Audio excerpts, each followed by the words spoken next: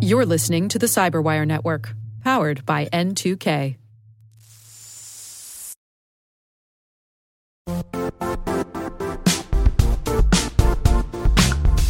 The IT world used to be simpler. You only had to secure and manage environments that you controlled. Then came new technologies and new ways to work. Now, employees, apps, and networks are everywhere. This means poor visibility, security gaps, and added risk. That's why Cloudflare created the first-ever connectivity cloud. Visit cloudflare.com to protect your business everywhere you do business.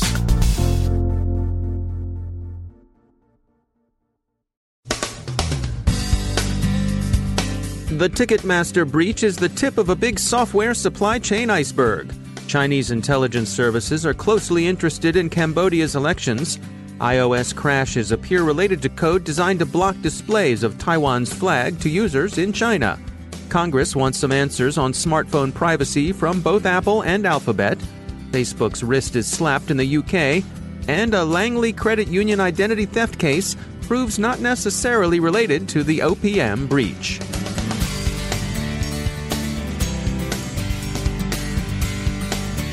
From the Cyberwire studios at Data Tribe, I'm Dave Bittner with your Cyberwire summary for Wednesday, July 11th, 2018. The large Ticketmaster breach disclosed on June 27th was, according to security firm RiskIQ, just a small part of a much larger criminal card-skimming operation. MageCart, a criminal gang that's been active since at least 2015, is thought responsible. The entire caper extends to somewhat more than 800 e-commerce sites worldwide. MageCart works by installing skimmer software into third-party components and services used by the retail sites. The MageCart operation is a bit different from the standard kind of skimmer you might encounter in a checkout line or at a gas pump. Their skimmers are digital, software insinuated into online commerce sites, normally through the compromise of some third-party vendor. RiskIQ describes the skimmer as simple but obfuscated. The security firm also thinks the criminals are getting smarter in their approach. Instead of fiddling with individual websites or web pages, they've found they get a better return if they compromise third parties who supply scripts to retailers. The third-party vendors RiskIQ mentions are Inventa, Socia Plus, PushAssist, and NX Cloud. The potential for large-scale paycard theft is serious. RiskIQ's blog says that, quote, MageCart is an active threat that operates at a scale and breadth that rivals, or possibly surpasses, the recent compromises of retail giants such as Home Depot and Target, end quote. Another way of looking at the case, of course, is that it's a supply chain issue. Supply chains can deliver software as much as they can hardware, and they're all attractive to operators with bad intentions. Chinese espionage services are, according to FireEye, vigorously prospecting Cambodian political, media, and government targets in advance of that country's elections, scheduled for July 29th. Prime Minister Hun Sen is seeking re-election. He's running without any effective opposition. The opposing Cambodia National Rescue Party was dissolved last year, and its leader arrested on suspicion of plotting with the U.S. to overthrow the government. That arrest is widely regarded as founded on a bogus accusation. Bloomberg quotes FireEye sources as saying, quote, we expect this activity to provide the Chinese government with widespread visibility into Cambodian elections and government operations. The compromises fit the overall MO of Chinese espionage in that they gather up all the information that they can, end quote. Chinese operators are said to be targeting the opposition, human rights groups, and media organizations.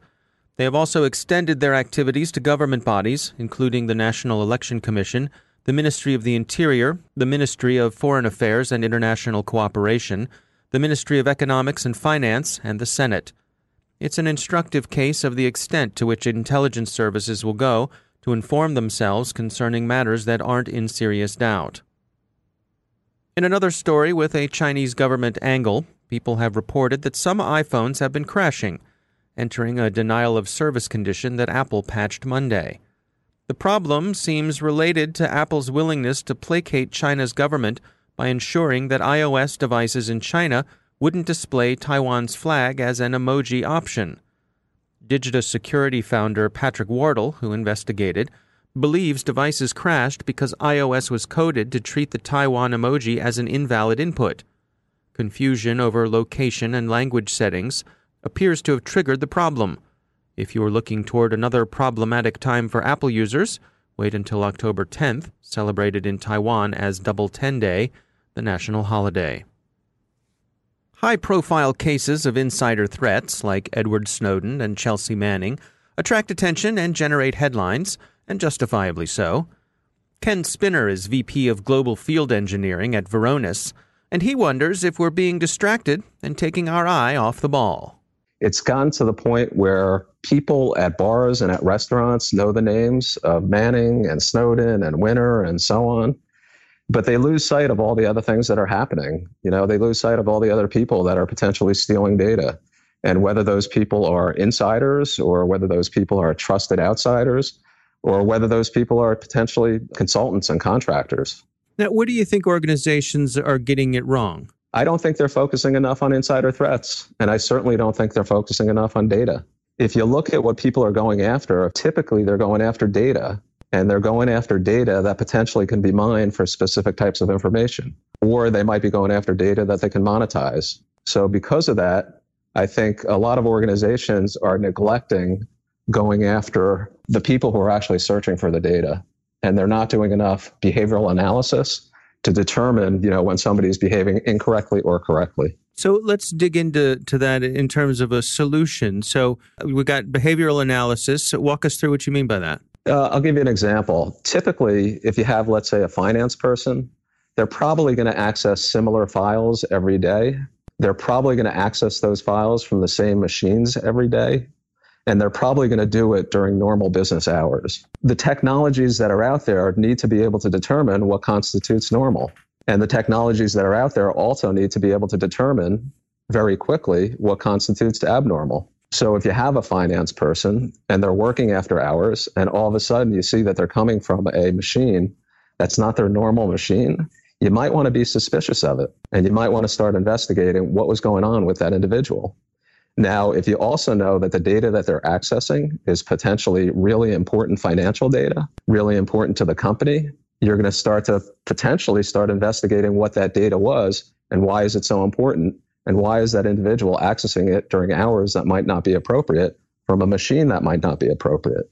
Now, how about encryption in protecting the data at rest and in transit? How much could that contribute to a solution to this problem? Oh, it absolutely contributes. Encryption, like every other type of security technology out there, is very important. But at the same time, encryption only helps when you have people who are potentially should not have access to that information. But if you're granting access to somebody, or if somebody, as an example, a person loses their credentials or credentials are stolen, then encryption might not help. And what I mean by that is the person's already got access to that information, which means that they've been granted access and they more than likely have the keys to that particular encrypted file or folder. So they'll be able to access it anyway.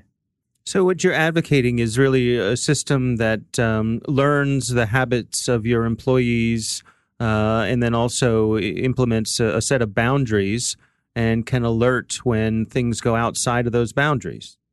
Yeah, that's exactly right. And I'm also looking to get deeper into automation. So when manual processes break, automation takes control. So, and what I mean by that is if you have an individual who grants access or over permissive access, we should have the proper tools in place to make sure that that's controlled by some other automated process. Typically, people don't do a good enough job making sure that they understand what type of data they manage, the criticality of that data for the business, the criticality of that data for ongoing operations. And if they do that right and they do behavioral analytics on that data, they'll be able to manage and secure that data a lot better. That's Ken Spinner from Varonis.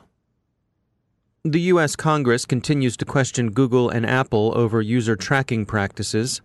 Apple said it will limit the user data third-party developers can get from Apple devices, but the House of Representatives Energy and Commerce Committee would like to know why the developers are allowed access to any data at all. The committee is also interested in what's up with respect to privacy in the Android ecosystem, especially since reports surfaced recently that Google has continued to enable data scanning for target marketing. Facebook also remains under scrutiny. The UK's Information Commissioner has fined the company £500,000. Observers dismiss this as chicken feed, but the commissioner also called for an ethical pause in micro-targeted advertising, which could be more consequential if it turns out to be something more than merely aspirational. Facebook is also facing more litigation. An Australian litigation funder, IMF Bentham, has opened a class action suit against Facebook for privacy matters pertaining to the Cambridge Analytica affair. The Pirate Bay is now telling users up front that it intends to cryptojack their CPUs. They can like it or lump it, install an ad blocker, or get off their site. And finally, you may recall the case of Kariva Cross, who last month copped a guilty plea to having used stolen identification information to get fraudulent personal and vehicle loans from the Langley Federal Credit Union.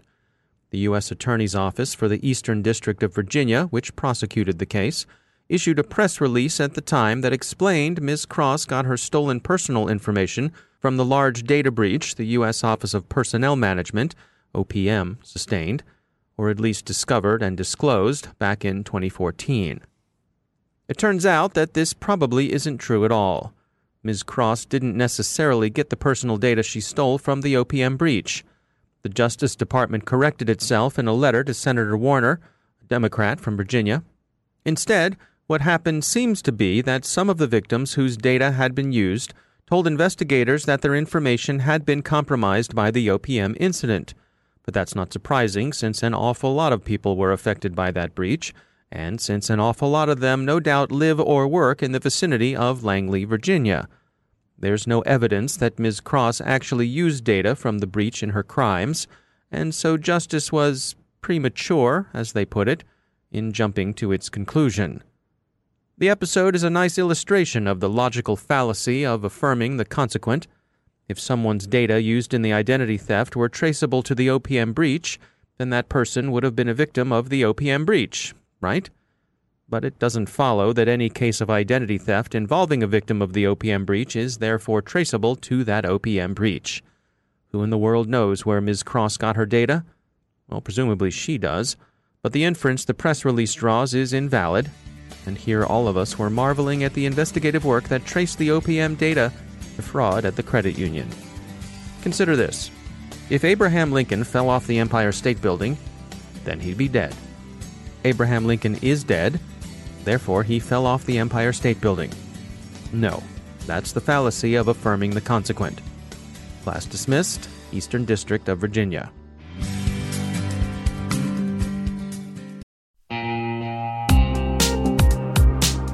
Managing the requirements for modern security programs is increasingly challenging and time-consuming. Enter Vanta. Vanta gives you one place to centralize and scale your security program.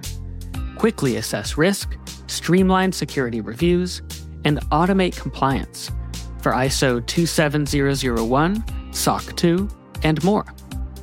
You can leverage Vanta's market-leading trust management platform to unify risk management and secure the trust of your customers. Plus, use Vanta AI to save time when completing security questionnaires. CyberWire Daily listeners can get $1,000 off by going to vanta.com/cyber. That's VANTA.com/cyber.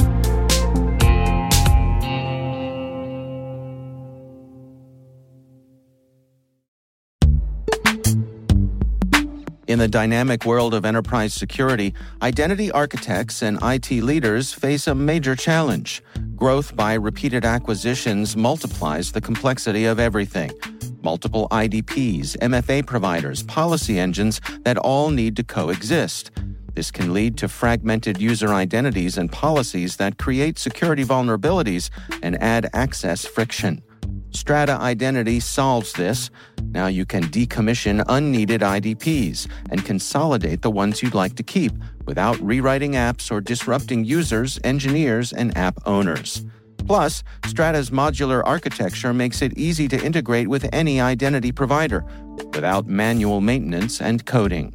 Join the ranks of cybersecurity leaders using identity orchestration. Visit strata.io/cyberwire, share your top identity security priorities, and receive a pair of complimentary AirPods Pro. Offer valid for organizations with over 5,000 employees. Step into a new era of identity management at strata.io/cyberwire.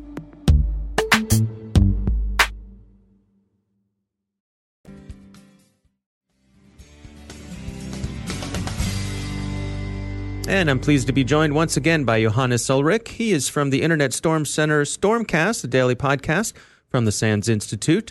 Johannes, welcome back. We've been seeing a lot of talk lately about efforts to secure DNS. What can you share about that? Yes, thanks for having me. DNS, of course, is one of those ancient protocols as far as the internet is concerned. Actually, one of the big success stories in the ways it survived and really has scaled so far. But one issue we always had with DNS was privacy. Now, initially, the security concerns with DNS were more around integrity of the data, like DNS spoofing, and DNSSEC, of course, was invented to prevent this. DNSSEC had a little bit rocky start and isn't really used all that much, but really the only thing it prevents is someone from spoofing DNS. As an end user, that tends to be not a huge concern. What you're really more concerned about is privacy. And some recent efforts really sort of have put more attention to that. For example, DNS over TLS. You may have heard about Cloudflare setting up their own public DNS resolver 1.1.1.1. That DNS resolver now, for example, supports DNS over TLS. So if you have, for example, a home router or on your desktop software that does support DNS over TLS, then you can take advantage of this, and your ISP no longer knows what DNS resolutions you actually perform.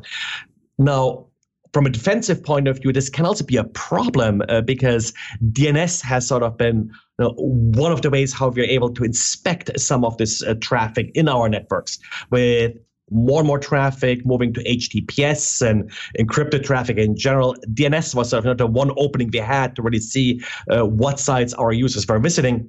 Actually, another sort of little protocol that starts to take off now is DNS over HTTPS, DOH, it's sometimes abbreviated as. And now in your network, everything will go over HTTPS, including DNS, which of course for enterprise and so will make it more difficult to defend. In your estimation, is that a worthwhile trade-off? Well, I think it depends on your sort of threat model and what network you're in. I think for a home user, if you're traveling and connecting to less than trustworthy networks, DNS over TLS or DNS over HTTPS will create protocols. In enterprise networks, I think you still want to have more control over where users are going, what they're doing with your systems, and if the data that you have, and that's also consumer data, is protected well. In those cases, I think you would still want to retain that internal visibility. But the way you can do it and still sort of take advantage of some of the privacy is where you essentially go configure your internal clients that they connect to your internal resolver, but then that internal resolver can still take advantage of protocols like DNS over TLS or DNS over HTTPS to preserve the privacy as the data leaves your network. All right. Well, as always, good information. Johannes Ulrich, thanks for joining us. Thank you.